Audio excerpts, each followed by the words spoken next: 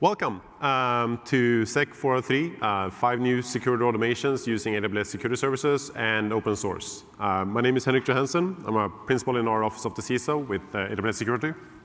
And I'm Andrew Krug. I'm a staff security engineer at Mozilla. So today, as you might have guessed by the title, we're going to talk a little bit about AWS Security Services, but primarily we're going to talk about tooling. How to build your own tools, how to use other people's tools. We're also going to show a couple of new tools that we're going to release after this session that you can download and use in your infrastructure or use to learn. So we'll geek out a little bit. We're going to do a little bit, there we go, primer first to talk about security automations and sort of explain why we're here. And then dive into the actual different projects. So we're going to go through 5 different projects, hence the title. And then a little bit of lesson learned and stuff like that. So before we start, I like polling and I like asking questions. How many people work in a security role here? Nice. How many people work in an incident response on-call process? Decent amount? Cool. How many people have an active situation going now? That you know about.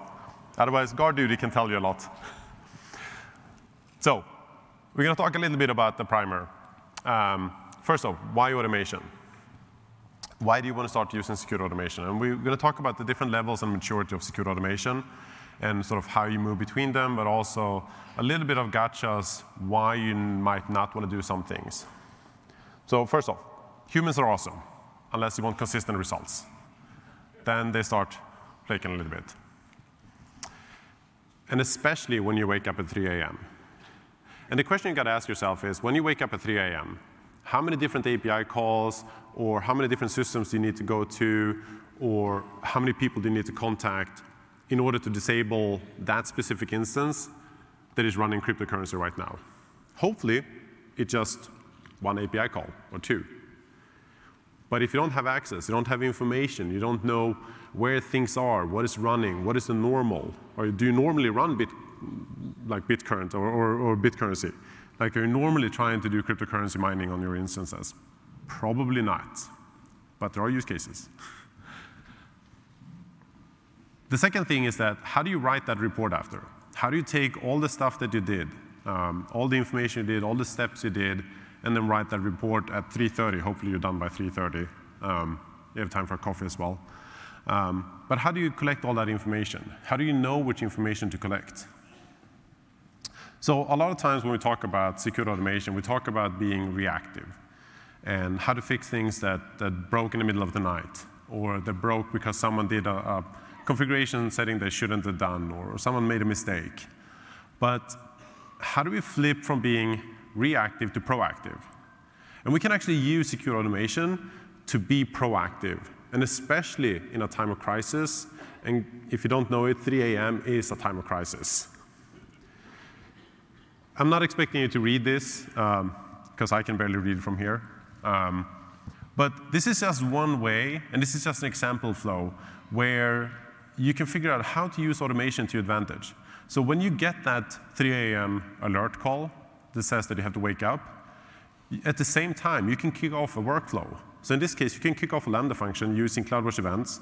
If that alert comes through, for example, GuardDuty or any other source that can generate an event, you can kick off a Lambda function that will spin off a step function process that will go out and collect things. It could run, for example, an Athena query to collect information from CloudTrail containing all the information about, for example, instance, about the username, the IAM user, the role. It can collect all the information it needs from IP information from, for example, VPC flow logs. It can look if, what else we have? If you have, for example, remediation enabled, and do certain type of remediation to start isolating things. If this is an infrastructure where it's OK for you to isolate, it can kick that off as well. It can see if you have SSM and start doing inventory of the instances. And then take all these processes and collect it into one location, collect the state, because if you're using step functions, you have state management, collect that information, put it in a dashboard, and then when that person wakes up, you already have all the discovered data available to them. So now you actually took a reactive automation process, made it proactive, So when you sit in there, you already have all the information that you would run as normal commands. All of them are complete read accounts and read information. You don't have to go in and change anything. You're not going to do anything that's going to compromise the system. You're not going to tamper with any evidence. You're just reading metadata. Metadata is already available to you. And this is why automation is so much more than just reactive stuff. It's not just going to protect you and go in and disable things. It can also be used for information gathering. The second thing I want to just mention is what is actually a security service? We have the traditional one when people refer to AWS security services like GuardDuty, Inspector, Macie, Secret Manager, et cetera, et cetera. But there's also a lot of services that are AWS services used in security. We have Lambda. Lambda is the most amazing thing from a security perspective ever. How many people use Lambda in their security process? And are you using, keep it up if you're using CloudWatch events as well. Couple. Awesome. Like all of these are services that are services used in security. It's just names. Use whatever you need. Don't look at it as this is not a security service. If you can use it in a workflow, if you can use it in automation, make it into a security service. Make it into a service that supports your security processes. Doesn't matter if it's a runbook, if it's an automation, whatever it is, just look at them as services to support you. We also have, excuse me, the benefit of using security services together with, for example, open source. So we get the benefit of using managed services. It will take care of a lot of the heavy lifting. It will do a lot of the machine learning inventory. It's going to look at different sources. It's going to collect information. It's going to look at network heuristics, whatever it could be, and present that information to you. And it's going to integrate it with, for example, Cloud Shell. It's going to look at CloudWatch events. You can trigger off other workflows. It's going to look with Lambda. And that's where you can also trigger over to the other stores. And then we have open source security software, which integrates with AWS's managed security services or provides standalone functionality on their own, which is why I'm here. Because open source security software allows us to collaborate and learn from each other in unique ways. It's highly adaptable, it moves fast, but it does require some know-how in order to navigate that open source space. But with the right amount of help, open source can be really easy to use to trigger AWS managed security services or other open source projects. So why would you consider using an open source product in your security organization? Show of hands, how many people use an open source product in their security program today? Awesome. Awesome. So I work at Mozilla. We're a company that makes a popular browser. I'm not here to talk to you about browsers. But our mission is to ensure that the internet is a global public resource, open and accessible to all. An internet that truly puts people first, where individuals can shape their own experience and are empowered, safe, and independent. I personally believe that security and privacy are really important components of a truly open web. And the more tools we all put out there, the safer the web becomes. So here's an assertion. Open source software helps us all be more secure. Open source projects are often vetted and community curated. More eyes often means better products. OSS projects go fast with your help filing issues and participating in community. Open source software developers are empowered to deliver the features that you need. Open source projects inspire others sometimes, even if they aren't complete. Code that you put out on the web might serve somebody else someday. And open source projects are often free or very low cost compared to commercial solutions. The corollary here is that sometimes companies have a hard time adopting open source software. Recently, my boss, Jeff Briner, did a talk where he surveyed a bunch of different companies on their concerns around using open source software. And this was just a few of the themes. So we'd like to clarify some of the, how you can address some of these concerns today and give you some examples of open source security software that you could use. One of the challenges can be, how do you assess project health when you're considering using an open source security product in your organization? Sometimes you go and you search on GitHub and you find just that tool that you need, but maybe it's not very well curated. Maybe it doesn't have any GitHub issues filed. Maybe it hasn't been active in years. This open source project that's up here on the screen is our product Mozilla Investigator. It's a managed threat hunting agent. You can see it has recent commits. It's got lots of GitHub issues. They're triaged. They're responded to, a healthy pull request ecosystem around it. But that doesn't necessarily always mean that that's a healthy project. Sometimes a product is just done. So it can be challenging sometimes to vet these things.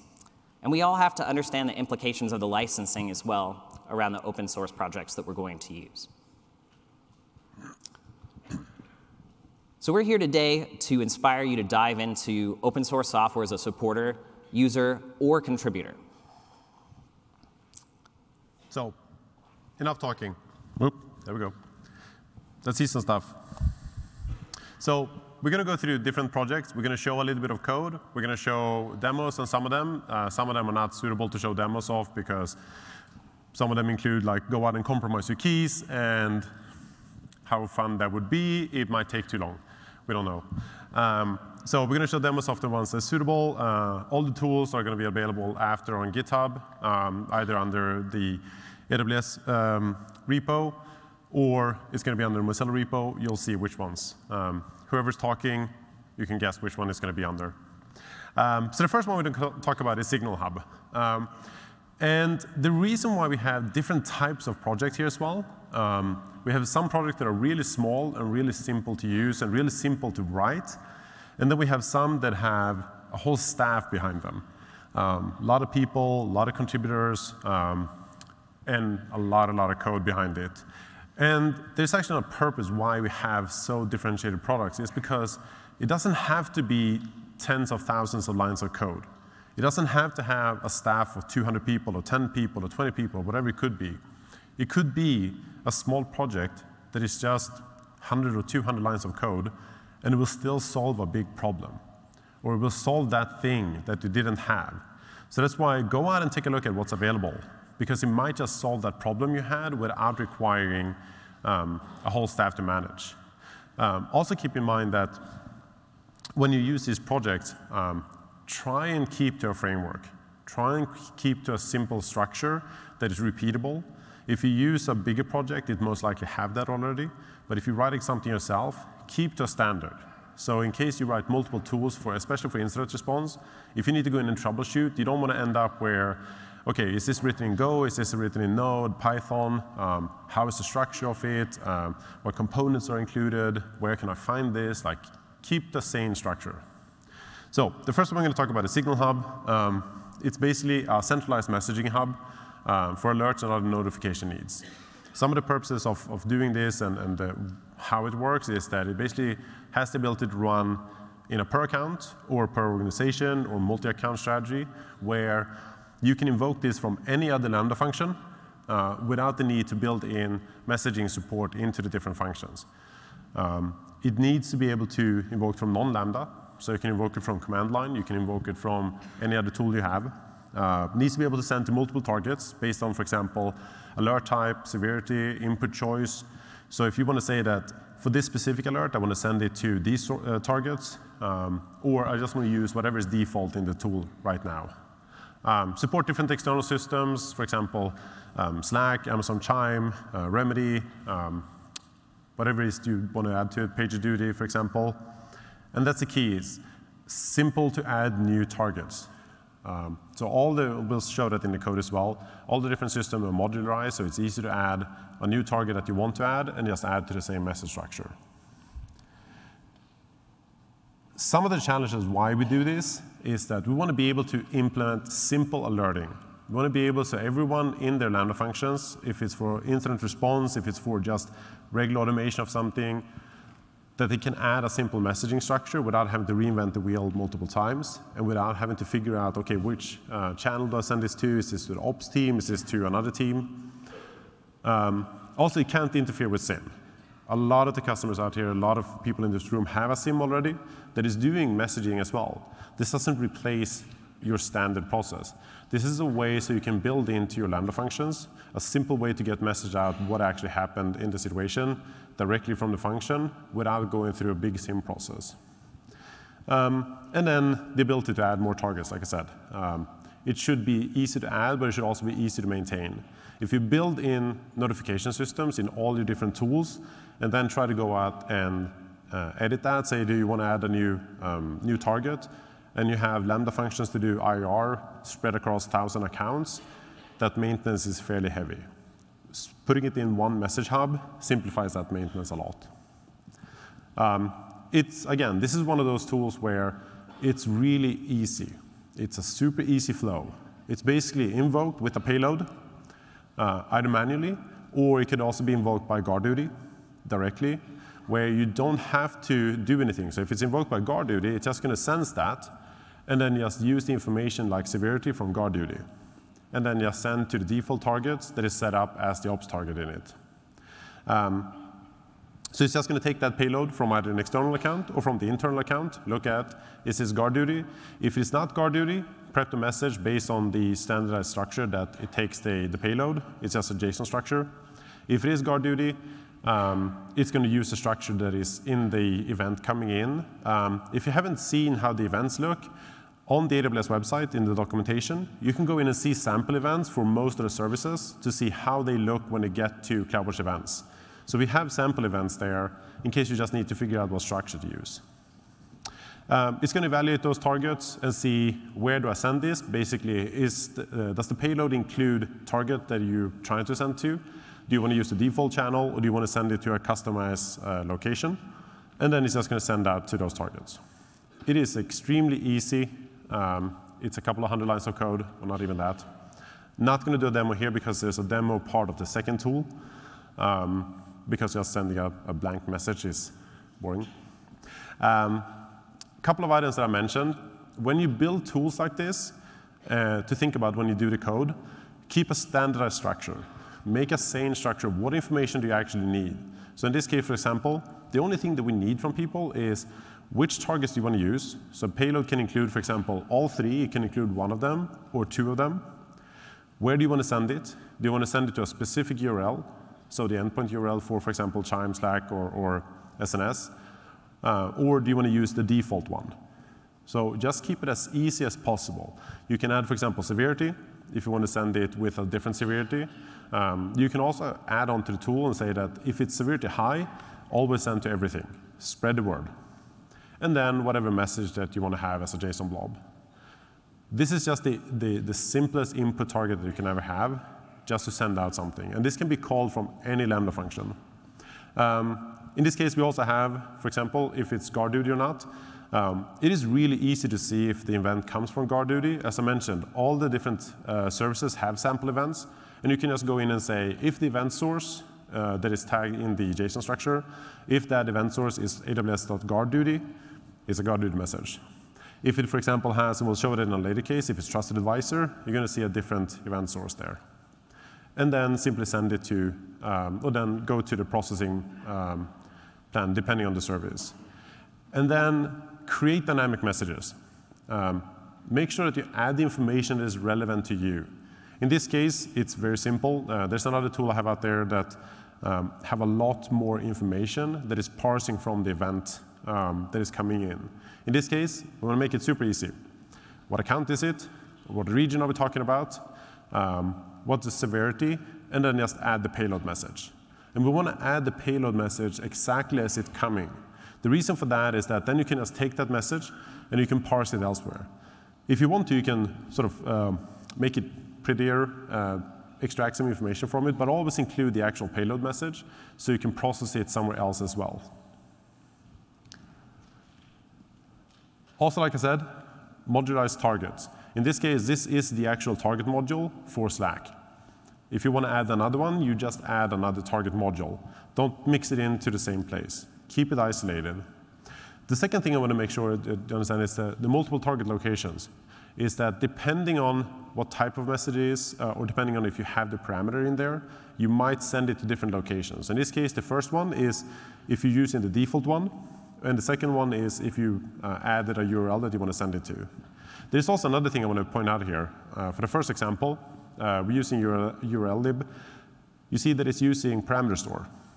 If you want to send something to a location where you don't want to share that sensitive key, you don't want to share that HTTP endpoint, or it could be secrets, it could be access points, whatever it is, use parameter store.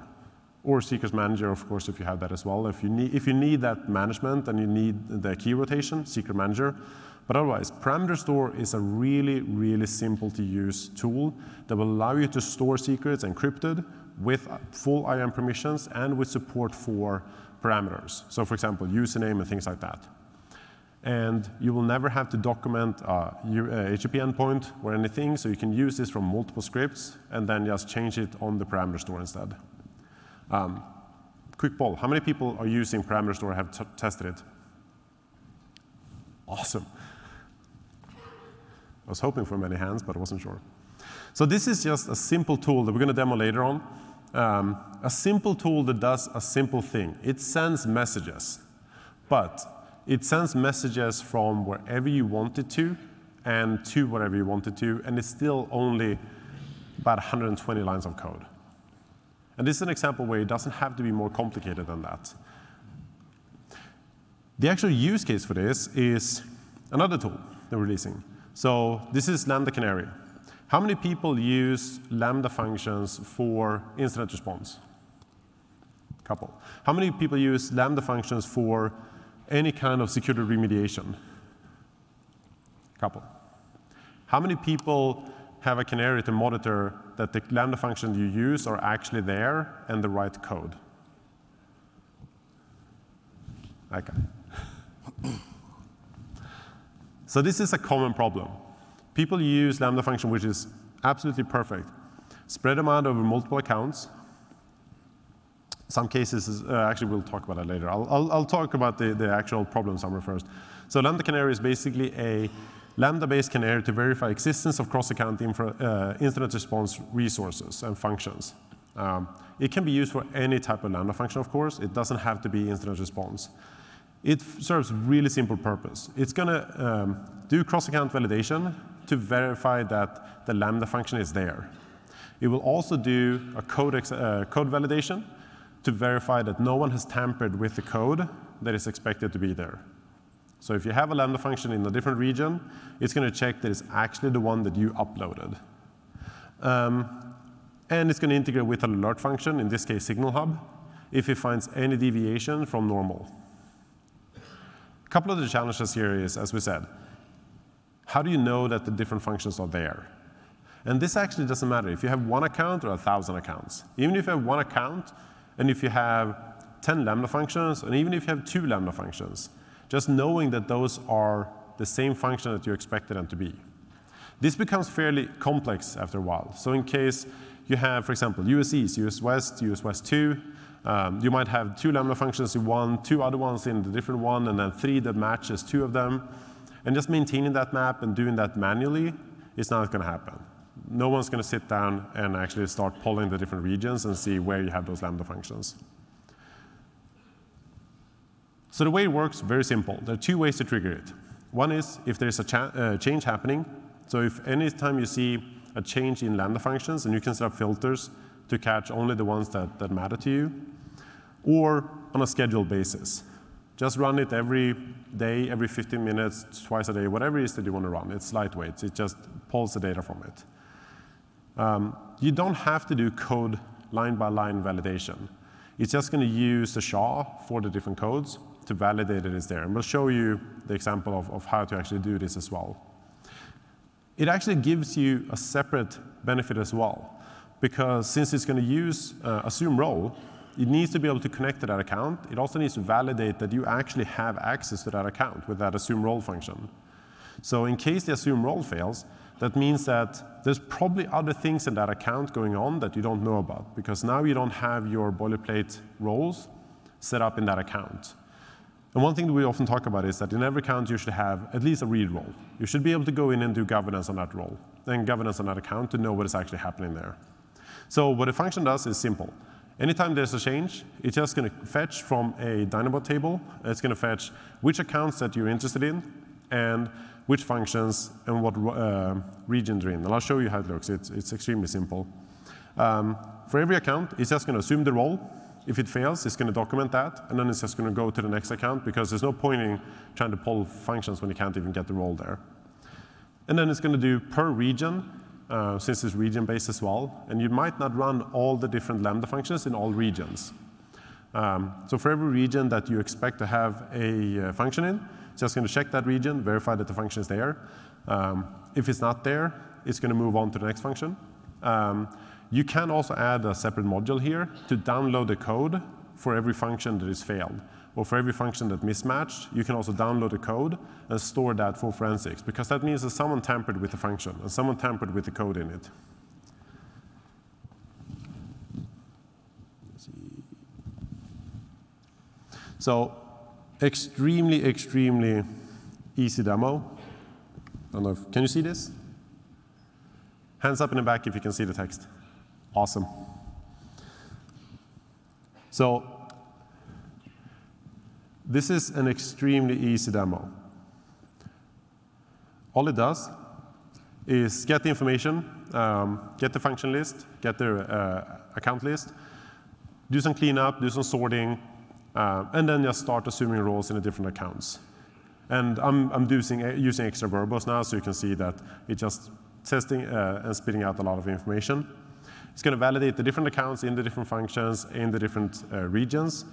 And for every time it doesn't find it, it's just going to generate a simple JSON structure that contains which account, which function, which region it's supposed to be in, and what type of failure it had. So for example, in the first one, we see that it's an assume role failure, which means that we can't test anything else in this account because we don't have any access. So all functions failed in this account. And then we can see for the next one, for example, that the function is there, but there's a hash mismatch. That means that someone has tampered with the code. So someone has gone into that Lambda function and done edits they're not supposed to do, because they no longer match with the master account. And then we have the second case, which is function not found. Someone simply didn't deploy the function that you're expecting to be there, and so on. And this is the only thing that you need, because now you know exactly the map of all your functions, whether or not it's real or not. Oops. Couple of highlights in this code.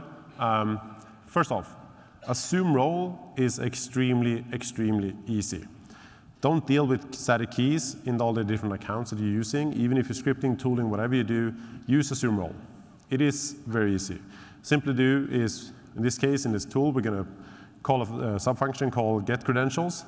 It's just going to assume the role, run assume role with the account information that we want and the assume role name that we want to use. It's going to add a policy. So we're using a very strict policy that only has one thing, and that's get function, because that's the only thing we need in the IAM policy. So it's going to pass on a policy to that if you allow it. You can also restrict, of course, on the actual, you should restrict on the actual role as well. But you can also say that for this session, I only want this function. And if it fails directly, that means that you haven't done the prep job of getting access to that account. This is the only thing you need to validate if you have access to an account. This is the only thing you need for an assume role function. Once you get access, it's simply going to take those credentials and then create a new session against, for example, the Lambda function in this case, and use the secret keys and the access keys from that assume role. So anytime you need to do cross-account, this is all you need. And you can slim it down even further. I just like to add difference so I know what I'm doing. But this is the only thing you need. And if that fails, that means that you didn't manage the assume role and you don't have the prep account information. So how do we verify that it's the correct code? There are two ways to do it. One is to download the zip file and then do a SHA, like an MD5 or a SHA, whatever it is that you want to do. There's an easier way, and that's simply to use the SHA-256 that is actually in the account today. So if you do a get function for Lambda, it's going to contain a lot of information.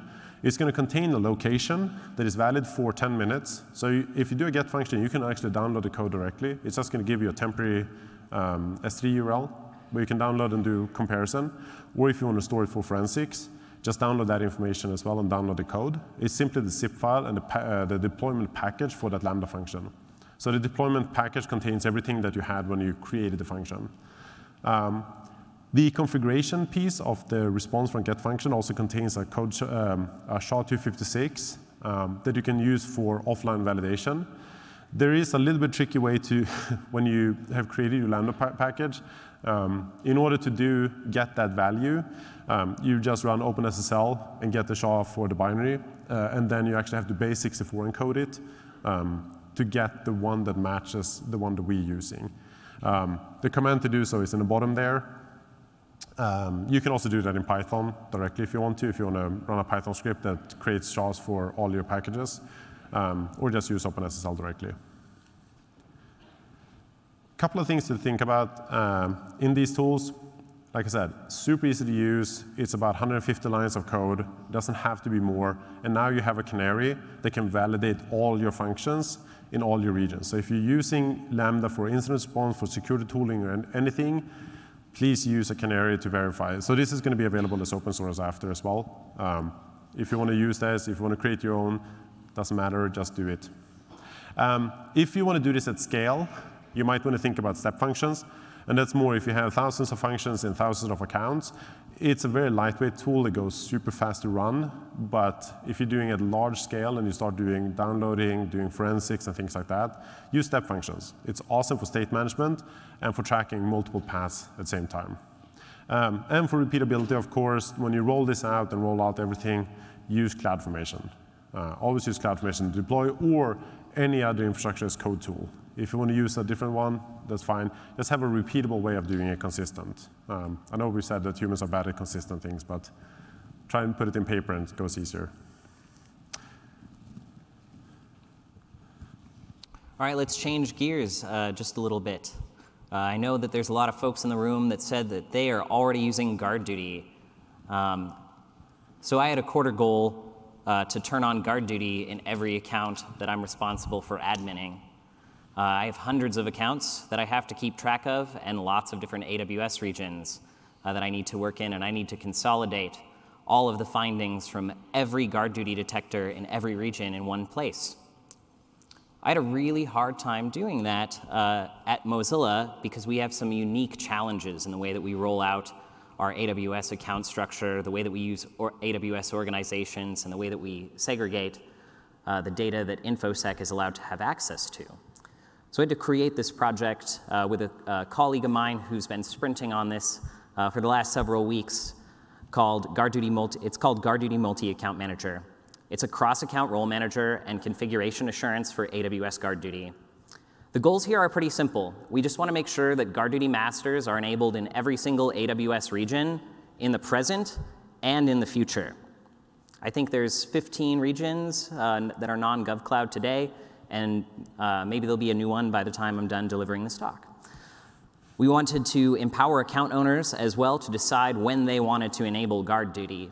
So we like to give our customers lots of choice as a security team. We wanted to then manage the lifecycle of invitations to those member accounts and aggregate all the findings from all of the regions for all the detectors in one place. And we wanted that to end up in Amazon SQS. So GuardDuty is great, right? It's generally a one-click enable. It has a standardized event format for outputs, lots of different finding types. You can bring your own threat intelligence list. It's very flexible for enabling at scale, and the multi-account model does support invitations. But I have hundreds of accounts, and I don't necessarily control them all the time, and I need to get GuardDuty turned on and make sure that it stays on. This is a snippet from the AWS docs on GuardDuty. It's highly recommended that you enable GuardDuty in all supported AWS regions. I don't know about you, but I have no idea what region someone is going to launch a workload in, so the safest thing for me to do is just to make sure that it's always active in every region, and we know that GuardDuty only bills you for what you use. So if you turn GuardDuty on and there's no workloads there, that's just a nice safety check. The challenge here, this is also a snippet from the AWS docs, is that you cannot currently use the Enable GuardDuty stack set feature to enable GuardDuty in multiple accounts at the same time due to the lack of AWS CloudFormation support. And cross-region data transfer is not necessarily supported. You might not want cross-region data transfer either in some set of circumstances, depending on what type of compliance you're subject to. But I'd like to have a choice of where I want all those findings to end up. So option 1 here was actually from the AWS samples repository. I like to do research before I decide to spend time inventing a new project. I want to make sure I'm not reinventing the wheel. AWS samples has a great blueprint out there for enabling GuardDuty in multiple accounts. It didn't necessarily meet all my requirements because I can't use stack sets. All of the folks at Mozilla that use AWS don't necessarily want to give me, as a security engineer, access to provision arbitrary resources in their account using stack sets. They're very privacy and security centric. So that didn't really work for me, and it was a command line based tool, and it didn't ensure the state over time. Option 2 is actually to go through the entire invitation lifecycle and chase down every account owner and send them an email in every region and ask them to be really nice and consistent. And that goes back to our point from earlier that humans are not necessarily as good as automation if you want consistent results. So option 3 was to build an idempotent piece of code to manage 100% of this lifecycle. This was actually, believe it or not, the easiest way forward. So without burying the lead here, here's where the code is. And it's been available on GitHub since about 2 weeks before reInvent. It's in the github.com/mozilla.org. It's licensed under the Mozilla public license. You can pull this off the shelf, and you can use it today, provided that you have some of the same components that we have. So what are the prerequisites to do this? We use AWS organizations to manage consolidated billing for all of our accounts and know who the account contact is. And we have another component here as well that is a dependency that we had to create for this called CloudFormation cross-account outputs. It's a separate repository, but this is the magic glue that we use to know when an account owner actually wants us to aggregate their GuardDuty findings. So we give them a cross-account role that they provision in their account that gives us access to manage their GuardDuty detectors. It phones home to an SNS topic, registers a category and an ARN for that role, and then we know that they're ready for us to turn on GuardDuty in their account in every region. So here's how it works.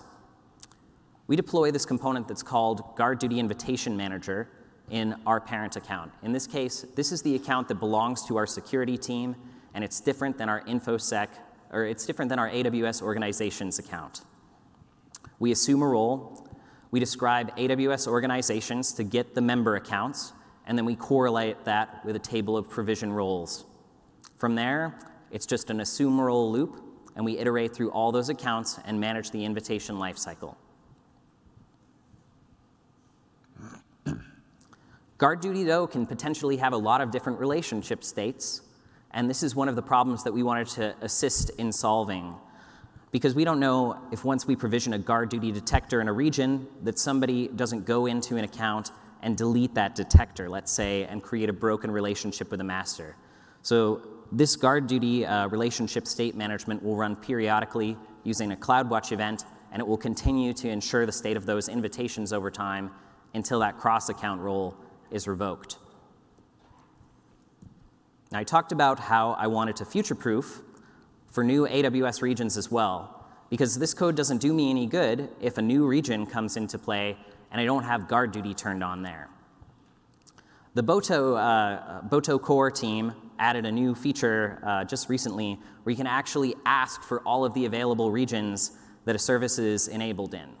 So this is a nice, easy way to future-proof against new regions, because this call will continue to be updated in the library, and I can iterate over any new regions and ensure that a GuardDuty detector is wired up in that region and automatically active and collecting data.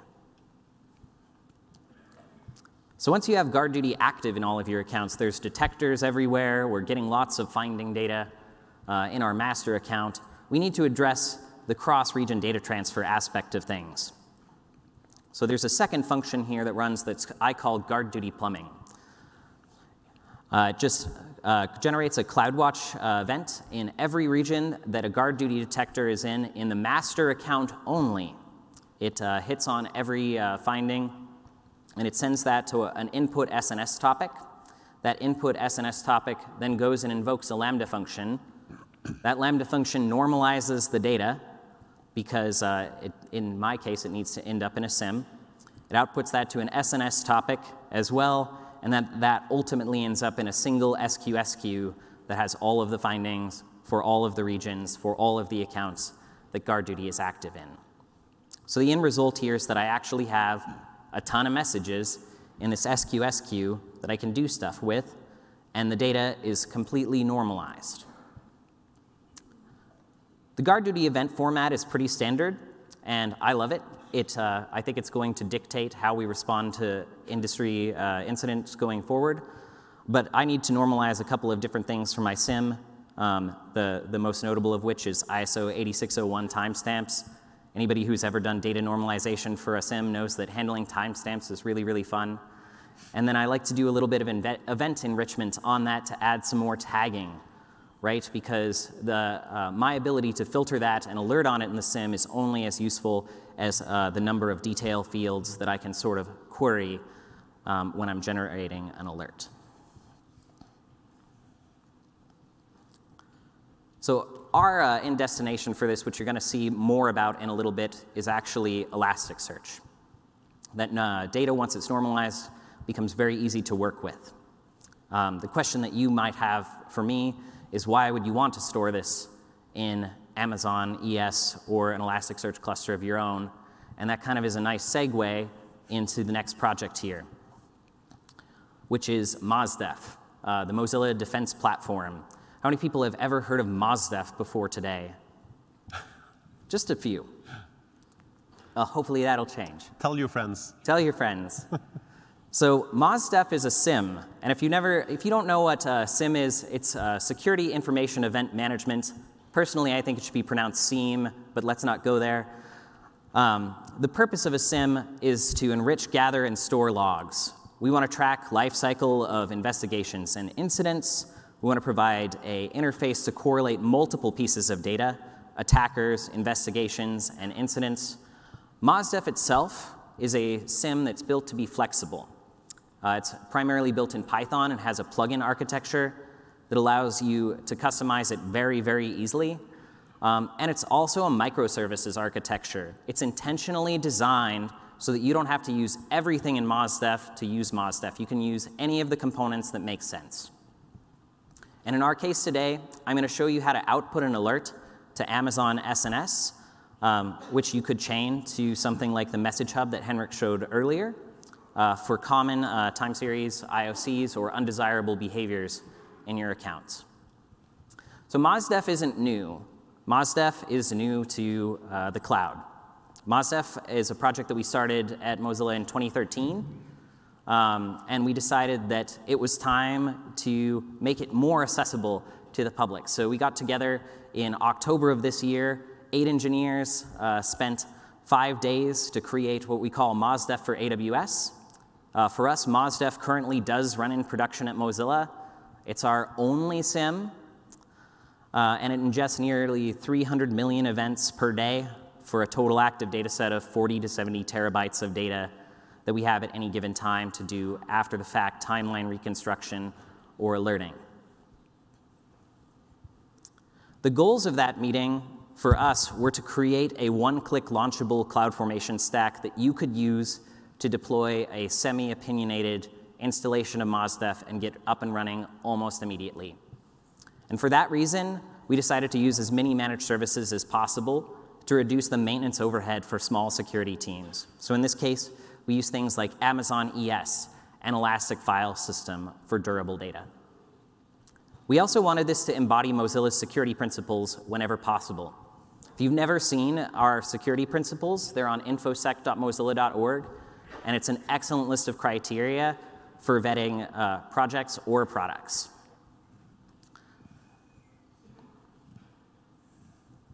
The architecture looks a little bit like this. It's got just a few components.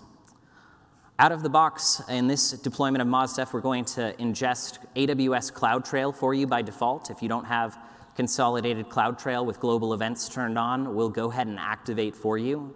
And we'll give MozDef the necessary permissions to activate an S3 bucket with all of your consolidated CloudTrail logs across region.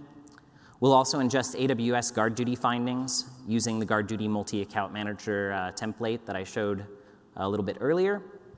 We'll spin up a web server that has a nice front end that I'll demo here in a minute. That web server is backed by a Mongo database that's persisted and durable in Amazon EFS, and will spin up Amazon Managed ES for you as well for that one store of all those normalized events.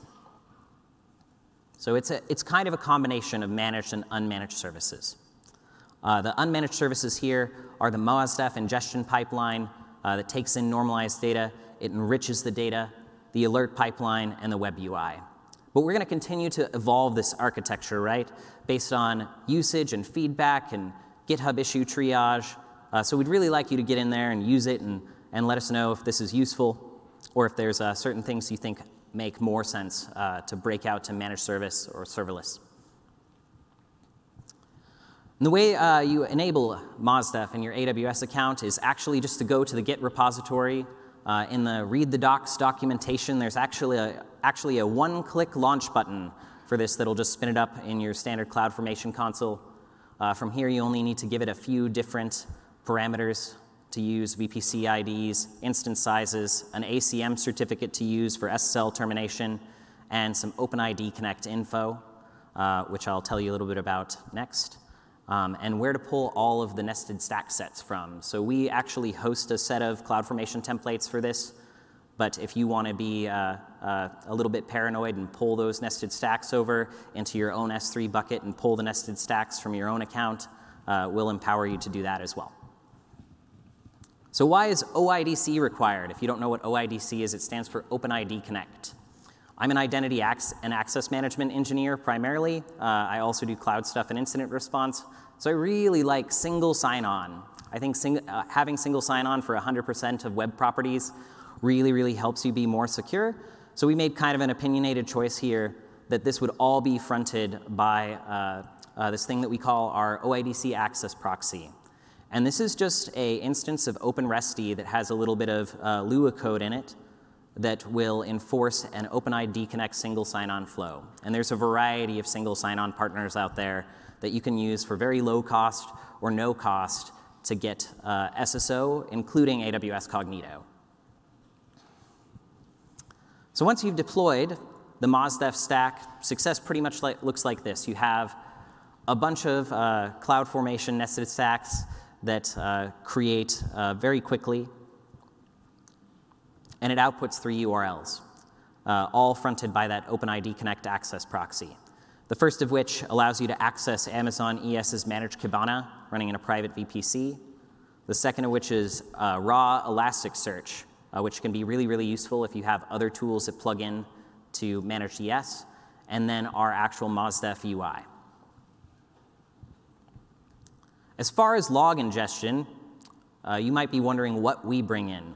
At Mozilla, we bring in tons of different events from every system imaginable, from wireless controllers to CloudTrail to door locks. But in this instance, we're going to go ahead and we're going to turn on our syslog ingestion pipeline for you, AWS CloudTrail ingestion, and if you're using the GuardDuty multi-account manager, we'll ingest that for you as well. Most of the ingestion code in here, and this is just a tiny snippet from an Elasticsearch worker that ingests CloudTrail data, only just assumes a role and then normalizes the data to the MozDef event format.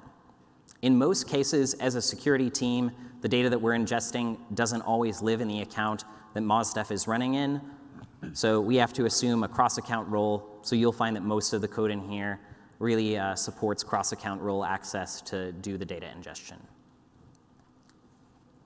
From there, once we pick up the data, we normalize it to that same format that I showed earlier, adding details, categories, and we do some event enrichment. So every time we see an IP address, for example, we'll enrich that event with geodata. And there's tons of other enrichments in the project. So the result here is all of your data ends up in Kibana. And we think that's pretty beautiful. When all the data is normalized, it's all in Kibana, it's all indexed, and you can search on any of these fields. But that's only partly useful. The real power in MozDef comes from what's called the alert pipeline. The alert pipeline understands data in a lot of different ways, and it can alert on different kinds of things. So what might you want to alert on? There's different kinds of alerts. Single events, which are usually X actor did X thing. Someone logged into the root account, for example. Absence of events. When people ask me where they should start with alerting, I always tell them that dead man alerts are always better than nothing. If a system stops sending log data, you generally want to know. But the more interesting type of alerts, I think, are correlation alerts, where something did something in some number of minutes across a number of data sources that's suspect. So maybe you have multiple failed logins across multiple systems for the same IP, or in the case of GuardDuty Multi-Account Manager, maybe you've learned about the profile of a threat actor all of a sudden that's moving across regions, across accounts for your organization. Our alert pipeline is really simple to write for. We have a generic template and an awesome alert writer's guide for you to stub out alerts. From there, the meat of the alert is pretty much that Elasticsearch query there in orange. So you define a time series for the alert, what you want to pull back, and then the alert plugin pipeline will pull back that data, and then you can give it some criteria for when something does become an alert. This is an example here of an alert that adds a GuardDuty event for brute force to the pipeline. So let's have a look at the UI here.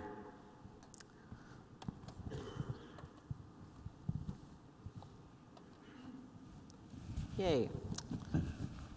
OK.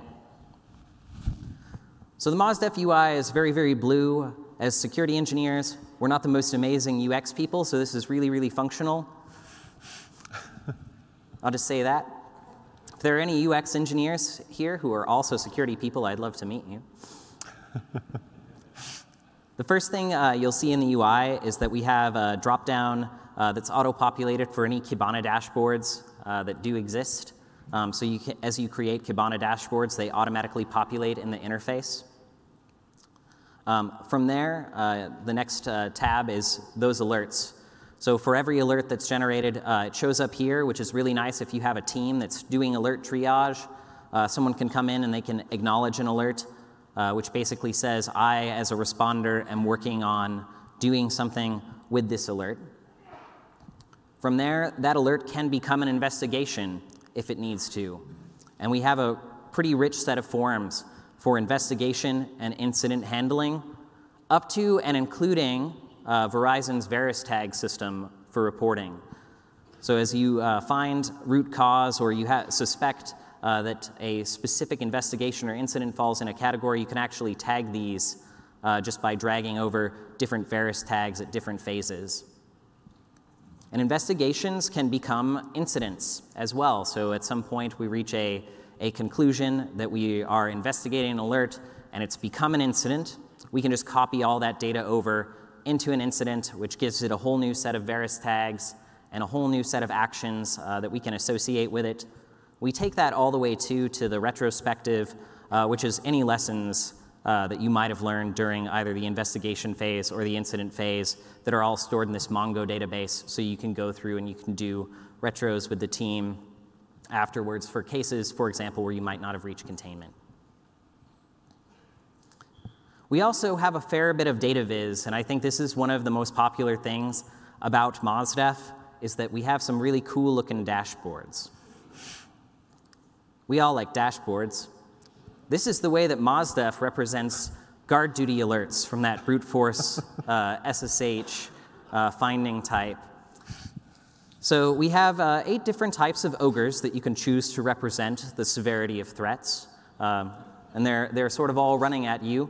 And you can actually chain these to actions. So in our case, we actually have a function where we can look at these and we can click block IP, and that will really happen. It doesn't currently exist in the cloud-based deployment, but maybe you want to build a VPC black hole route plugin and pull that back into the project for us. I also mentioned the geo-enrichment feature.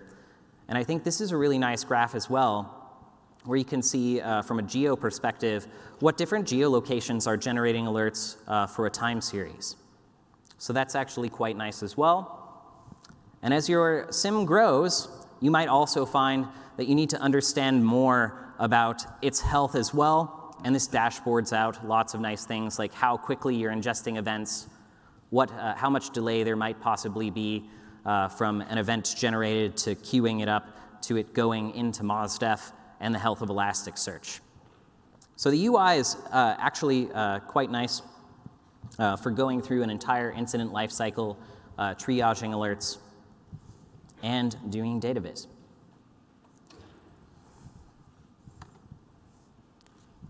People like to laugh at the ogre graph, but I think it's very useful, and it represents the most powerful feature in MozDef, which is that event correlation. And I've highlighted the line here from the actual code that generates the attacker graph, which is just saying for a given source IP, it had to hit this many times for an alert to go in the alert table that generates one of those ogres. And that is across the entirety of alerts that exist in Elasticsearch for the time period. So that's pretty useful.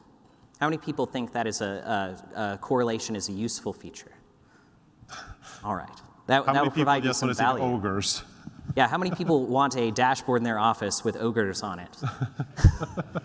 Right? So today we have 76 pre-written alerts that live in github.com/mozilla/mozdef for just about every product that we use that we send data we get data from and ingest into MozDef. All of these alerts aren't activated out of the box for you because we don't want to make assumptions about your organization, but these are very easy to activate, and we produced a little bit of documentation to sort of help you get up and running and modify the CloudFormation to do that.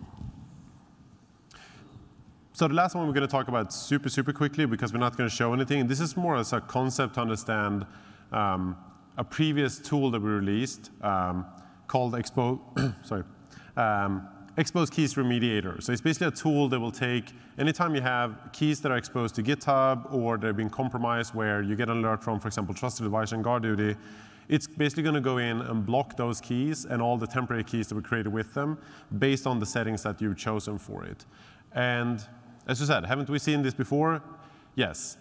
The thing is, though, that that's always going to happen with your tools. You're going to create a tool that somehow it might be obsolete, might be needing updates, or what happens. Because sometimes we do release services now and then. And you need to understand what to do with it. So you can, for example, do you still need that tool? Can it be updated? Am I getting more value from it now with the added services? Like in this case, previously we used this tool for Trusted Advisor. Now, that tool also supports GuardDuty. So it's still valid, but it got another ingestion source. And this is how you will have to, there's no demo for it, but this is how you would have to evaluate your tools. Do you need to delete the tool, or do you need to add that extra source? Is this AWS Trusted Advisor? And this is going to happen all the time. Not going to go through the tool. Like I said, it's basically just going to disable access keys based on situation, and it's also support for temporary access keys. We talked more about this last year. The main piece of this is that it now supports GuardDuty, as I mentioned. And this comes down to, what is product health? What is the risk analysis? Do I want to do, for example, forensics, or want to do remediation? Remediation can be scary. What you have to think about is, what's going to be worse? Taking the service down by mistake, in worst case, or your information goes out somewhere else? And this is something you always have to do when you do evaluation around, especially automatic remediation. But as I said, automatic remediation and automation can be used for proactive things as well. A couple of gadgets and key takeaways. Automation is critical. Use framework and guardrail. Learn from others. All the tools we've demoed today and talked about are currently or will be available on GitHub. Some of them will be available on the AWS Security Automation repo under AWS Labs. We have threat response, WASA, there's a couple of different tools, Mozilla's GitHub repo. There's a lot out there that you can use currently. So if you thought the MozDef thing was useful and you liked it, The easiest thing that you can do in support of that is you can go on GitHub and give it a star. If you don't have a GitHub account, go make one and give it a star if you think it's useful and you'll use it. You can also engage with us on Discourse. If you just Google Mozilla Discourse, it's the security category, and then you can try out Mazda for AWS, of course. Thank you so much. One quick note, we also have a meet and greet after this in Aria East Level 1 called the Willow Lounge. So if you want to come up and chat, we don't have any Q&A here, but we're going to be there for an hour, I think, or 45 minutes. Feel free to come by and chat with us. Reach out on Twitter, email. Absolutely complete the survey. We want your feedback. Otherwise, thank you so much.